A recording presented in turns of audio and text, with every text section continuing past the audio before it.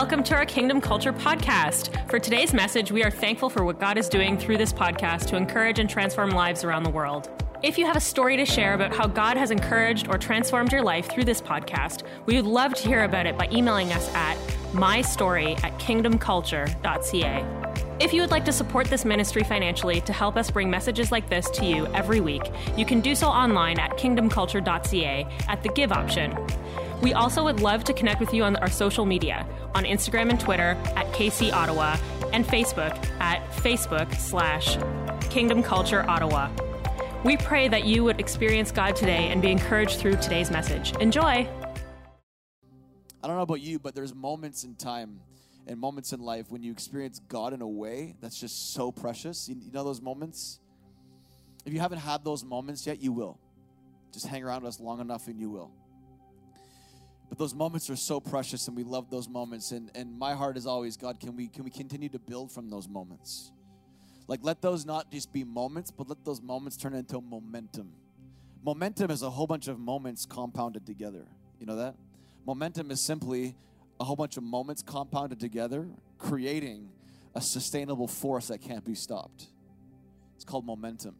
That's always my prayer. I don't like these one moments, and it's like then we wait for another moment.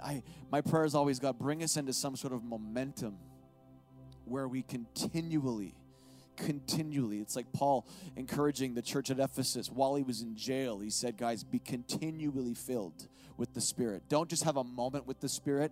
Be in a momentum of being filled and overcome and overwhelmed with the Spirit. That's God's heart for you. And he says in Ephesians 5, verse 18, it says, don't be drunk with wine, which will screw up your life eventually. I know that to be true. It might empty your bank account, right? It might cause you to do things that you don't want to do that really aren't who you are, but you start doing the things that you aren't because you're in under an influence that's not healthy for you.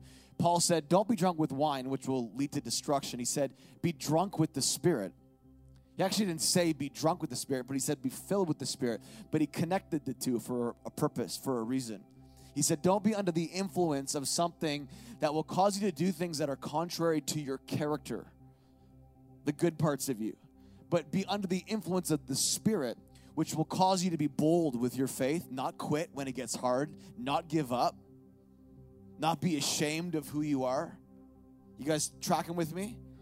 Don't be under that influence. Be under that influence. Be intoxicated with the presence of God.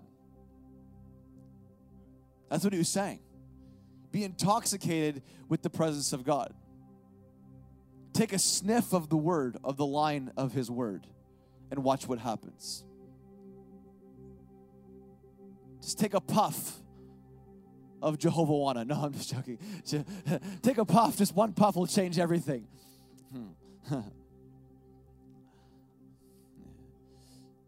All that to say is there's a better influence. And when we're under his influence, he guides us and he instructs us. And how many want the instructions of God?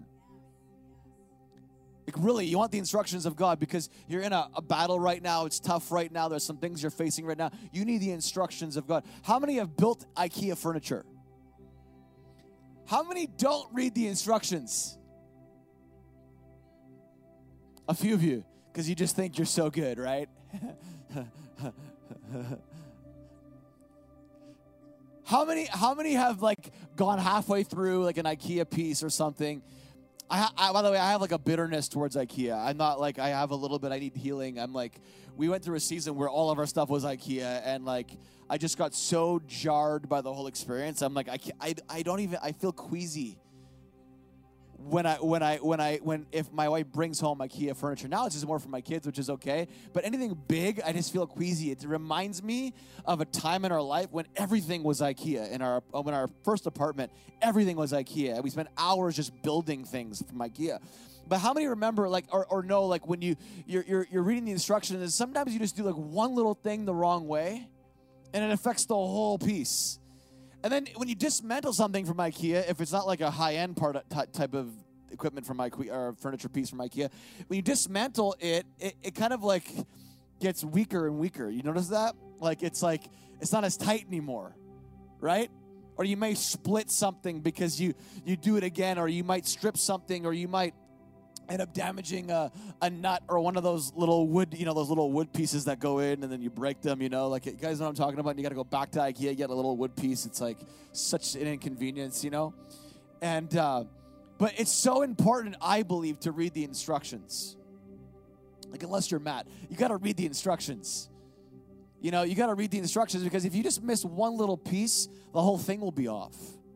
And God, see, it's kind of like in our relationship with God. God is building something for you through you. He's building something for you through you. I think you need to hear that again. He's building something for you, the purpose, the plan that he has for you, but it's through you. And if you don't read the instructions properly, you might get 3 years into the process and realize that, man, I didn't spend enough time on the foundation. Now I got to go back, dismantle a bunch of things in my life to get back to the place where I can actually repair the foundation. Because you can build a house, and if you don't do things right in the stages that you are called to build the house in, you might have to dismantle some things, take some walls apart to fix some of the electrical in the walls. You might have to put some holes in the walls, re-drywall the walls, because if you didn't do the thing right the first time, it's gonna radically affect everything the second time. God wants us to read the instructions in life. He wants us to follow his steps. He wants us to listen to his leading. He wants us to be drunk under his influence, so to speak. He wants us to think like him. He wants us to know the way that he sees things. Because if we know the way that he sees things, the way that we will approach things will be from his vantage point, not from our own shallow, narrow vantage point, but from his high and lofty, I see from above, aerial view vantage point. Because God sees from above. God sees the big picture, right? When you get higher, you see the big picture. If you get into a plane and you look at you look at 1 kilometer in a plane, you say, oh, that's short. But when you're walking 1 kilometer and you don't know how long 1 kilometer takes, and you keep walking and walking and walking, it can feel overwhelming and long, right? But when you get an aerial view, you're like, wow, this is actually shorter than I thought. Why was I freaking out so much down there? You got to get an aerial view. You got to get under his influence. You got to see like he sees, because God is really strategic. You know that? God is really strategic. God doesn't care so much about the end as you do. He cares a lot more about how your heart's doing while you're in the present. The end will come. You'll get to the end. You'll get to the exit. But he really cares about how you handle yourself on the highway. When somebody with a Quebec license plate cuts you off, how do you handle your heart on the highway?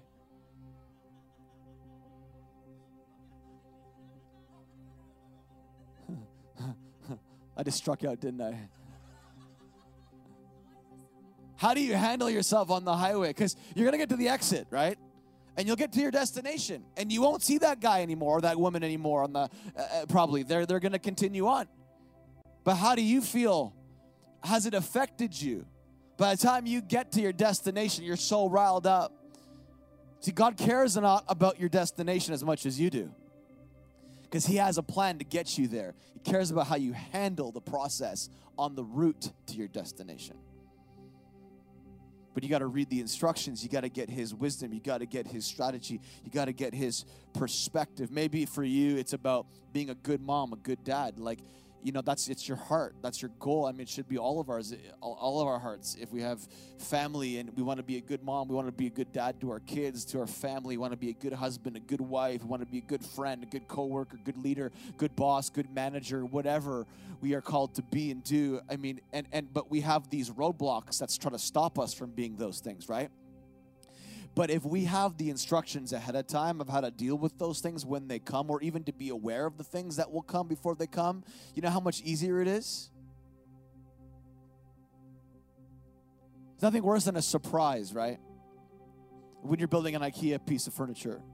It's like you read the instructions, but you're surprised. Maybe you didn't know you had to have a drill. You didn't know you had to have this. You didn't know you had to have that.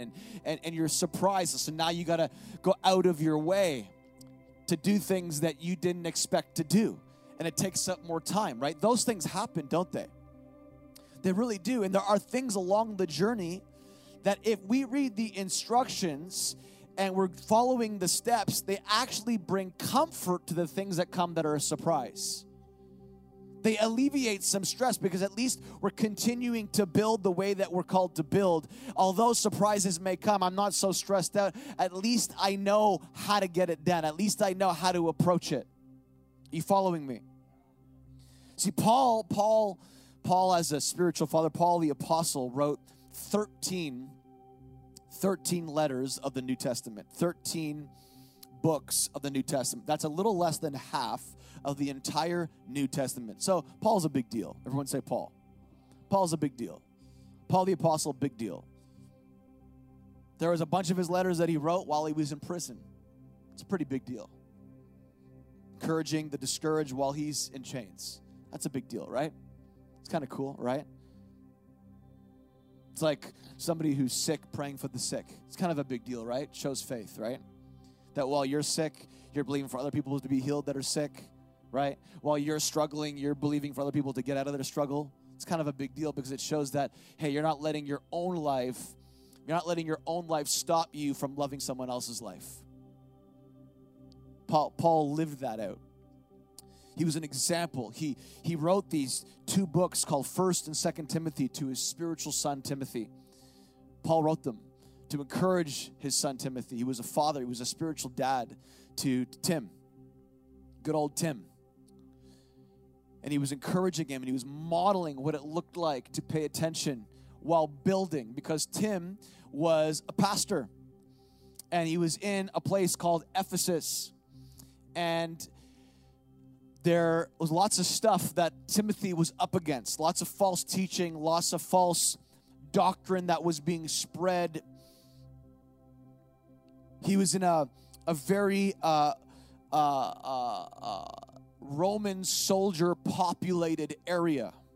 He understood the language that they would use in the military in that time. He understood that. And so if you read 1st and 2nd Timothy, Paul uses language about fighting. He uses language about being like a good soldier. He uses language about not being concerned so much with civilian affairs, but being concerned with the kingdom. And he uses language, military language, because he knew Timothy would understand more because of the context he was in. He probably had soldiers that were coming to his church, and there were a whole bunch of things that Timothy was going to come up against as a young pastor. It was like a 5-year window of time, and he was going through it, and he was a young guy. And Paul even said to Timothy, hey, don't let people look down on you because you're young. Like, be an example in your youth, Timothy.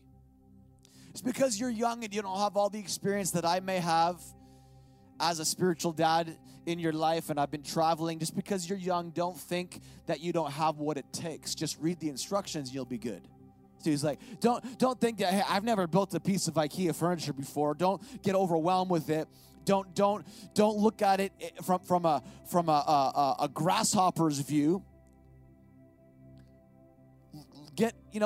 Realize that you're bigger than it in the end. If God's called you to it, you're bigger than it.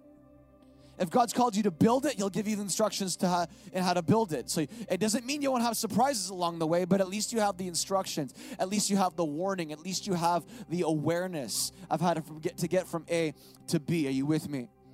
See, because good fathers instruct us. Good fathers give us the strategy and how to build. And in 1 Timothy, I want you to go there with me. It says in 1 Timothy chapter 1, verse 18, Paul is encouraging his spiritual son. He says, Timothy, my son, here are my instructions for you. Listen to this. Here is the blueprint based on, what does it say? The prophetic words spoken about you earlier. So may these instructions help you fight well in the Lord's battles. Does it say your battles? No, it says the Lord's battles. You know what the Lord's battle is? The Lord's battle is you fulfilling your destiny. There's a difference between His battle and your own battle. that you chose to fight because you just want to fight it, and it's not even his battle. You get to the end of it, you're like, oh, that was pointless. Anybody ever experienced that before? Like, you get into battles that really aren't the battles that you're called to fight. You know, it's like marriage, right? People say pick and choose your battles. Like, is this worth getting into an argument over? Like, is it really worth it, right? Or you just leave it. Not to say, because there's some people that want to sweep everything under the rug in the name of picking their battles, but really they're just having a fear of confrontation, fear of conflict. Because actually, healthy marriage looks like conflict resolve, running towards conflict. Running away from conflict is dishonor. Running towards conflict to resolve it is always the highest form of honor. It's quiet in the room. Don't run from conflict. Don't sweep it under the rug. Because, even Paul to Timothy is like, you're going to deal with this stuff. You got to learn how to deal with it. Don't hide from it. Work it out. Fight it out. Timothy, my son, here are my instructions for you based on the prophetic words spoken about you earlier. So Tim had all these prophecies, okay, about his future. He saw the IKEA piece. IKEA is getting a big plug this morning. He saw the furniture piece that would be built through his life one day, through some of the prophetic words. We don't exactly know what prophetic words these were. We do know, based upon the next book, that there was impartation that was given to him with some prophetic gifts and things that were in his life that he was called to activate and awaken. We'll get there in a second. But we don't really know what exactly these prophetic words were pointing to, but we do know it probably pointed to a future destination that he would get to one day. But now he had to get onto the highway before the exit, and he had to work some stuff out. He had to work out what he was going to do when somebody from Quebec would cut him off. He had to work out what he was going to do when somebody would slam on their brakes. And then and then you end up crashing, which just actually happened to me a couple weeks ago. You learn how to handle situations. You really learn how to handle situations. He was teaching him how to fight, so that the prophetic words that were over his life could be fulfilled. But he had to read the instructions. I'm going to write this thought down, because I'm actually not going to go through my points this morning, but I am going to bring you some points through the context and content of what I'm sharing. But write this thought down, okay? It's happening based on ... Look to your neighbor and say, it's happening to you based on. Whatever is happening to you right now is happening to you based on the promise, the purpose, and the plan that God has for your life. Now, when I say that, keep in mind, I'm not saying that everything that's happening to you is based on. But everything that is happening to you will be a contributing factor in how you get to your destination. There are things that are happening to you that have to happen to you that are based on the plan, the purpose, the vision of God for your life, the purpose of God for your life. But there are things that are happening to you that you've allowed into your life, we've allowed into our lives, that we have engaged with or invited into our life. And although those things weren't meant necessarily, they didn't have to happen, they're happening. And God, who's so redemptive, will turn those things around to make them a part of your process. And he will find some crazy, weird way to bring good out of it. It's happening to you based on. And if you would learn to read the instructions, because I believe instructions come through many different forms. They don't just, yes, they come in this context through the Word. Everyone say the Word. They come through the Word. They do. They also come through relationships. You know that? The people sitting around you, the people that you can often tell a lot about your destiny by the people that you attract when you're in a good place. When you're in the healthiest form or version of you, you can usually begin to see the calling and purposes that are around and in your life based upon the type of people that you attract to your life when you're in a healthy place. Look at those around you. And this is the reality. They're all a part of that journey of getting you there. They carry a piece of the instruction. Because there's nothing more refining than relationship.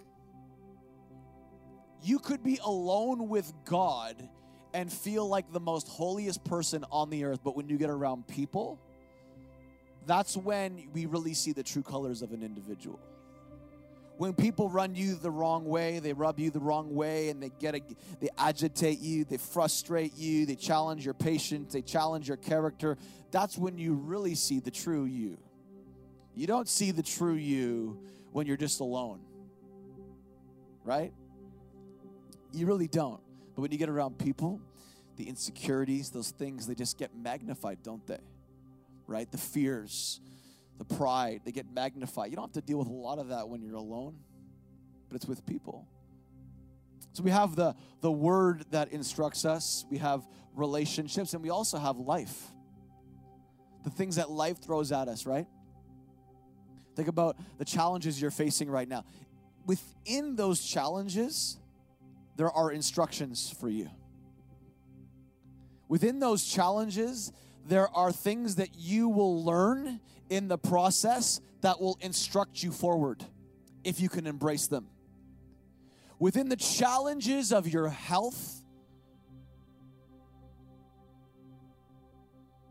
physically, mentally, emotionally, there is hidden instruction to teach you about what it looks like to be healthier.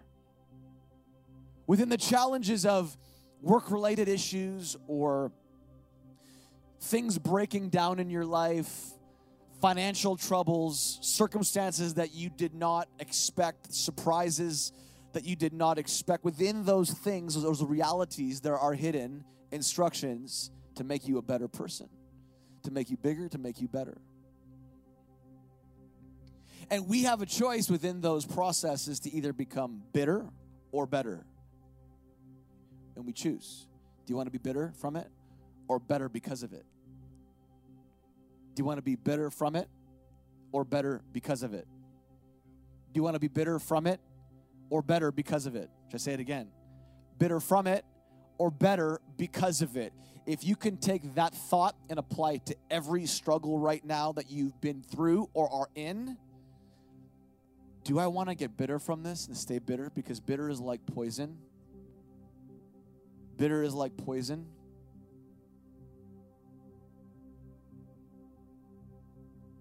Or do I want to become better from this crazy challenge? And I'm going to come on the other side, out on the other side and be able to celebrate like, wow, you know what I went through? I went through it and I didn't get bitter because of it. I got better. I'm a better human. My love is stronger. My grace is bigger for people. My compassion is greater. I'm just a better person all around.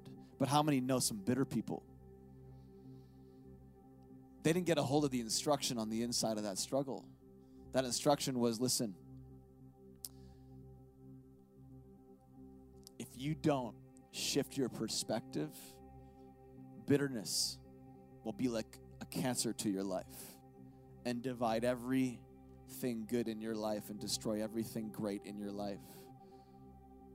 If you can see that, I'm sure all of us, if we could see that, we'd pick the other side. I want to get better because of what's happening in my life. Let me read this again to you. I'm going to read the whole passage actually a part of the passage. And we're going to continue diving into this a little deeper. 1 Timothy chapter 1, verse 18 to 20. Timothy, my son, here are my instructions for you based on. I actually, when I read scripture, and I'm just going to give you a little hint right now, like I actually stay on this verse 18 for like an hour. I'll meditate on this verse. I'm just going to give you a little tool. As you grow in your relationship with God, the Holy Spirit actually allows you. The word is like a gate, okay? Picture the word like a doorway or a gate. When you meditate on the word, you actually have the ability to get into the word. So the word now you don't just read it, it reads you. When you meditate on the word, you go from just reading the word to it reading you. And you start seeing areas of your life that you never saw before based upon what you're reading. It starts to read your heart back to you, read your spirit back to you, read your circumstances back to you, and it gives you a picture, an aerial view perspective that you didn't have before. When I read this, Timothy, my son, I picture myself as the son. This is how I read the word. I'm the son right now. You're the daughter? Picture yourself. Here are my instructions for you based on all the promises over your life, Sean. All the promises spoken about you earlier. All the things you've had in the last decade or more. Words that have been prophesied over your life. Things that you know are yours for the taking. Dreams that have been put in your heart. May these instructions that I'm about to give you, may they help you fight well in His battles. So I think about it and I meditate on this. I'm like, man, what are the things that I'm fighting? What are the things that actually are the things that I'm supposed to be fighting? Like, what are the Lord's battles? And it says in verse 19, cling to your faith and Christ and keep your conscience clear. Then I see this. I see it right away. I see two things. I see cling and I see keep things clear. That's how I look at the word. I'm just giving you, can I bring you into my process a little bit? Okay? I'm just going to go off the rails a little bit for a second. I read this and I'm like, cling and clear. Those things stand out to me. Now, this is out of the New Living Translation. Cling and clear. I got to cling to my faith and I got to keep my mindset clear, my conscience clear.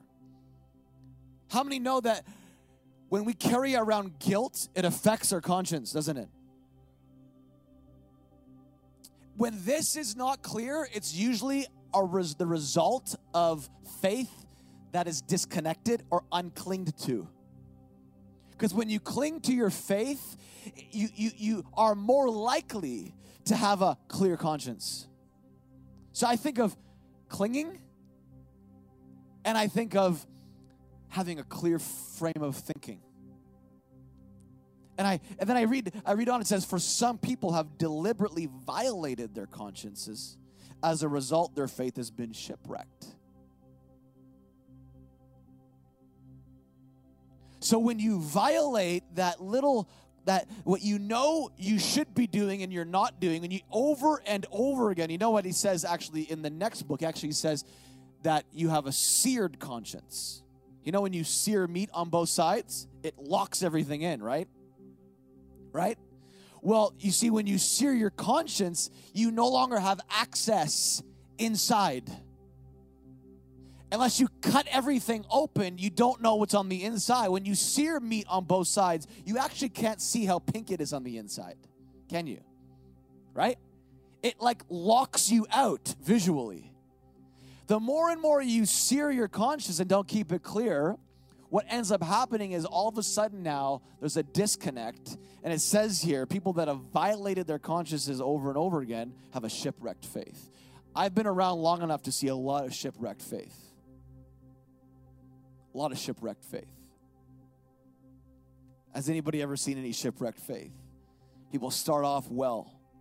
Honeymoon stage of God. It's like, God, Jesus, you're real. And then stuff hits the fan. It's like last week I talked about it. Crap comes into your life. But how many know crap is needed for a crop? You got to spread the crap out for a crop. It's a great message title. Crap for crop. We need that in our life. Now, let me just read a little bit more.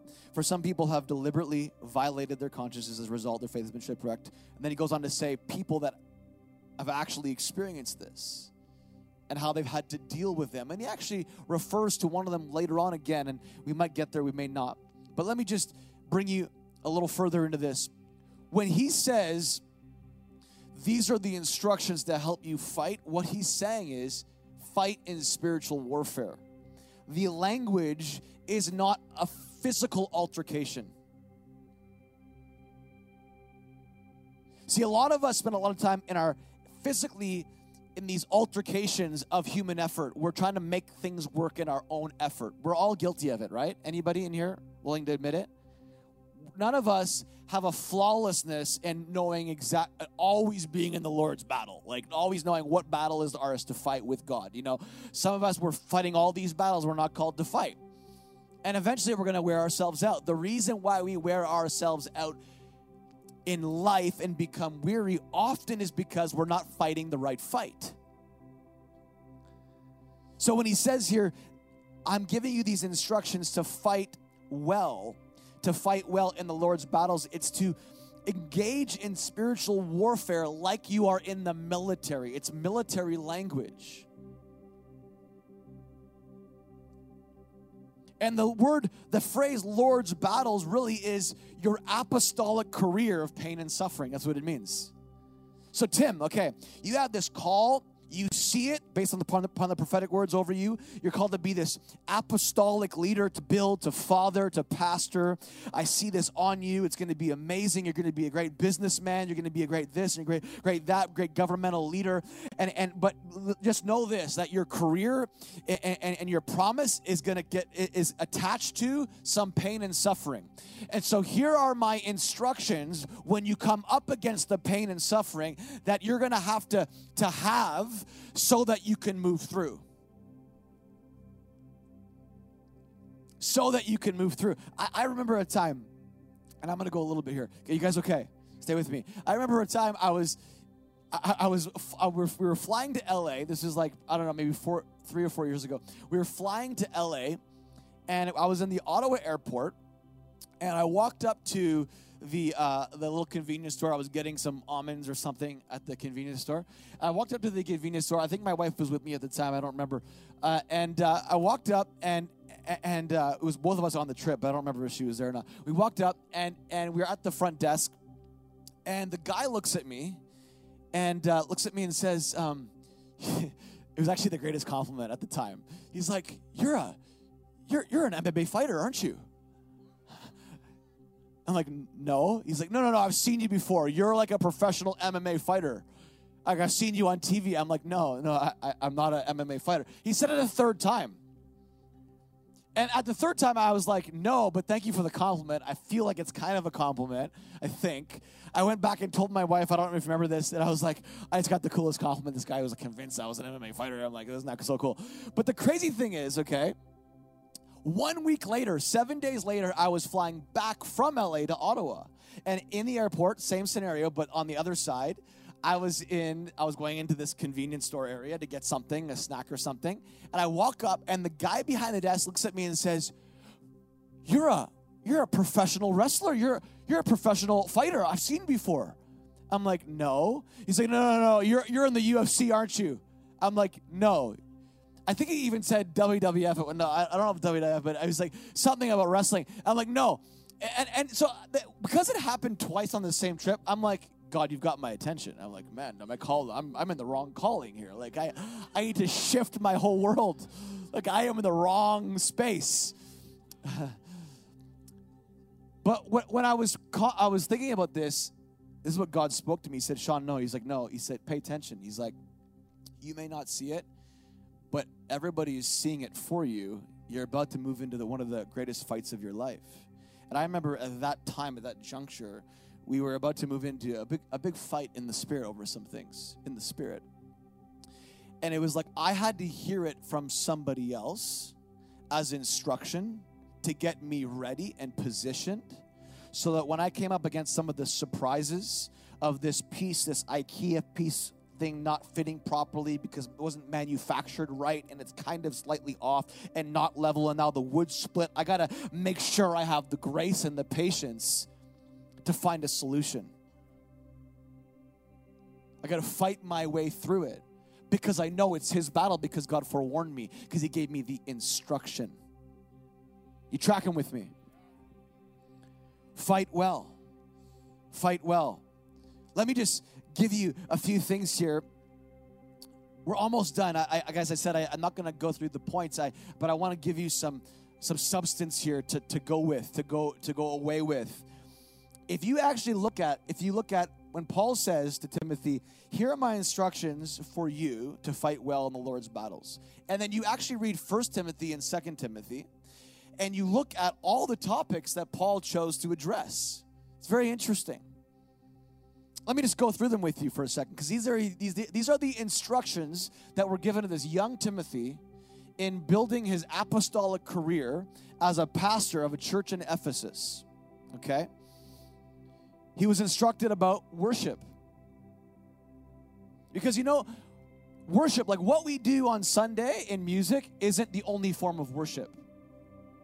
But it is one form, gathering together. Worship is simply, it's not Christian karaoke. I hope to God that people, like everybody that comes in, whether you're new or not, that you understand really quickly that this is not a Christian karaoke service where you get up and just sing words on a screen. I never look at the screen. Very rarely. And even if I don't know the song or not, I very rarely. Why? Because I'm connected in worship despite lyrically me reading words. I may know the words, but I'm connecting to God in worship. Now, I don't expect everybody to do that. But if you just sit here and read the screen, eventually it becomes like Christian karaoke. There's a connection in worship God wants you to have with your heart, right? So the words may be a guide, but aren't the end. Like the law was a guide to bring you to the end of yourself. The lyrics are just a guide to bring you into connection. So worship was one of the first topics that was addressed for Timothy, because, man, he was going to have to know how to coordinate this, understand the value of it, because worship also is one of the greatest tools to win fights in the Spirit. When you're in pain, some of the apostles, when they were in prison and they were in chains, they began to worship. What happened was the prison shook, an angel showed up, broke the chains, they got up out of prison. Why? Because they began to worship. Because worship actually has the power to break things in your life that are limiting you and holding you down. Worship will shake things up in your life. You want some breakthrough? Go into your room when you're struggling. Don't pray.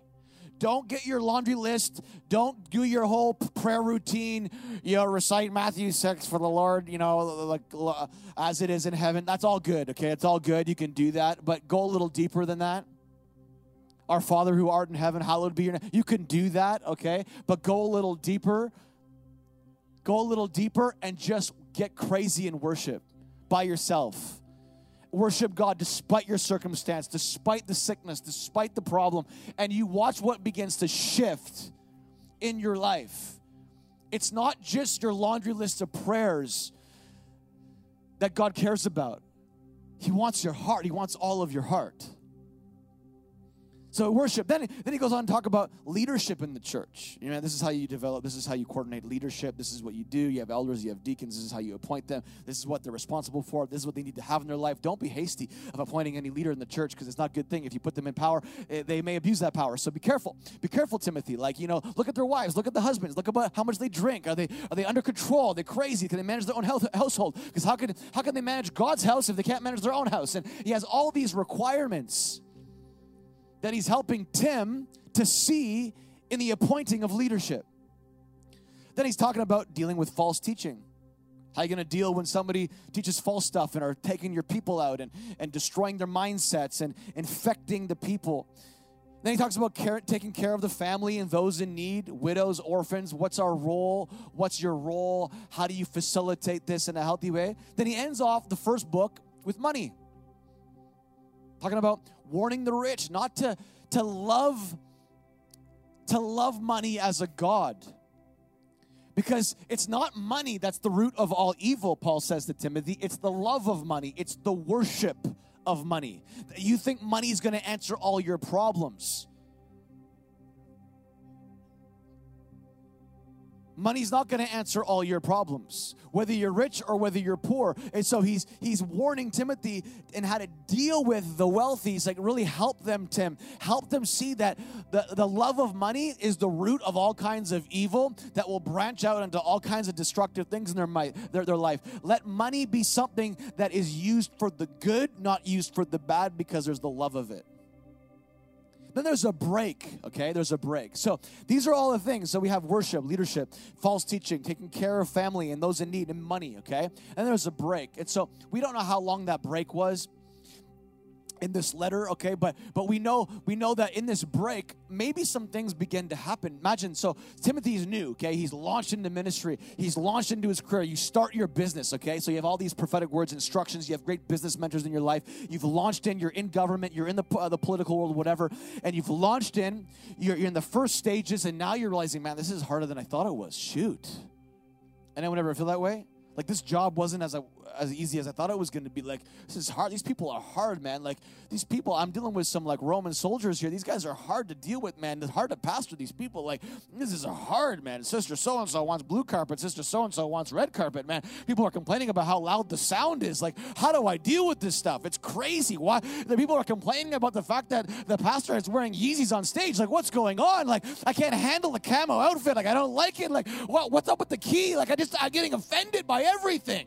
And Timothy is like, I don't know how to deal with this stuff. Right? Because none of you think that. I mean, look, we're the perfect church, right? So there's like a break. There's a pause in the spirit and in life. And then when he reawakens and he writes 2 Timothy, now he addresses a whole new slew of topics. These are all part of the instructions for Timothy to fulfill the prophetic words over his life. So you got to read the instructions, Timothy. But he opens it up. Probably Paul's discerning something now. He's like, hey, Timothy, he's struggling, man. He's like getting fearful. He's trying to please people. He's like a pastor pleaser. You know, he wants to please everybody. You know, someone's mad at the sound, so we turn the sound down. Someone's mad that sound's not loud enough, turn the sound up next week. So, you know, it's like you just can't please the people. And Timothy's going through this process. I'm not speaking from experience here, guys. So Timothy's going through the process, okay? He's going through the process, and so now he needs some encouragement. He's like, I don't want to pastor anymore. Like, Paul, like, you take it over, man. Like, you're the apostolic father. And Paul's like, well, bro, I'm kind of in jail right now. So just give me, you know, I can't really do anything for you. I'm kind of in jail. So you need to deal with this. So Timothy's there.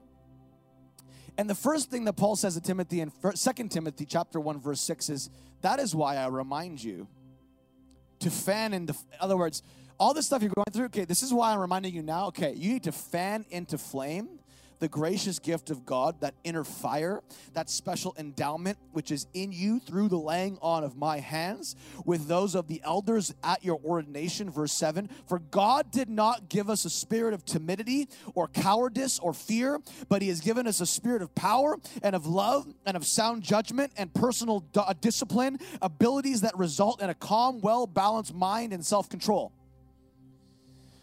Paul's like, okay, Timothy, okay, now it's time, because you've been coasting a little bit. You got it all in you, man.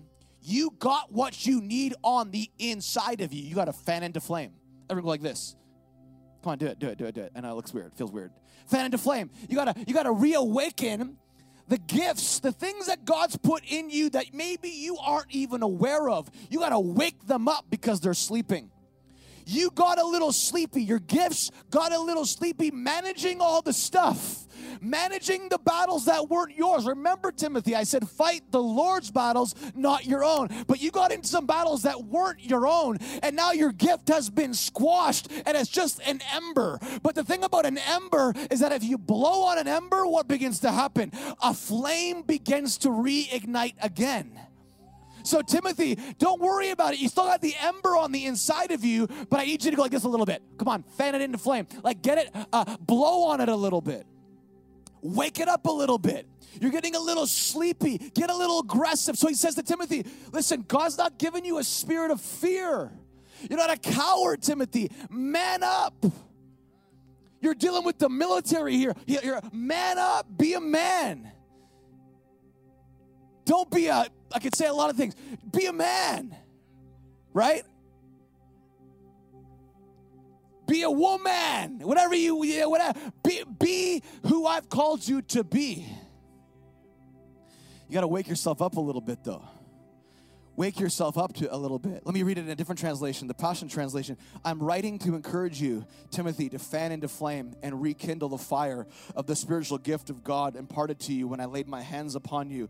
For God will never give you the spirit of fear, but the Holy Spirit who gives you mighty power, love, and self-control. You know what that word self-control means? In the Aramaic, it's actually revelation, light, or instruction. God will continue to give you the instruction that you need, that will deal with all the surprises, the things that are outside of the letter of instruction I have given you. When you wake up the gift on the inside of you, it opens up your eyes. You see different, you see clear, and you'll have what you need to make it. And then he goes on to addressing a whole bunch of other things. Paul says, stay confident, stay the course. Paul's teaching now. If you read 2 Timothy, look at the chapters and the breakdown and the focuses and the themes, the instruction continues on about learning how to stay confident, dealing with fear, staying the course, not giving up. Because now he's about to give up, right? He wants to give up. You see, do you see what I'm saying here? You see, if you look at the context of what he's encouraging Timothy to do, and then you look at what he's actually encouraging, you see, okay, there's a correlation between it all. Stay confident, stay the course, Timothy. Talks about work ethics. Work diligently, don't be lazy. Talks about staying pure, about understanding like holiness and purity and not doing stupid stuff that is going to take you out, and not letting the lusts of your life drive you, but be under his influence. He's encouraging Timothy as a young guy, like, listen, keep your belt on real tight, bro. I didn't say that. That's my paraphrase. No one's laughing at that one, but whatever. And then he says, and then he's talking about preparing for the future now. Get ready for the future of what's to come. And he's like, and in all of this, he's like, bro, don't lose your evangelistic edge. Keep doing the work of an evangelist. Don't give up your evangelistic edge, because now you're a little local pastor. Like, don't forget about those that are on the outside. Like keep that fire burning. Like, what I've called you to do isn't just in-house, it's out of the house. So get those embers re-woke. Stay woke, bro. That's what he was saying. Stay woke. I don't even get that, but whatever. I hear it all the time. Stay woke.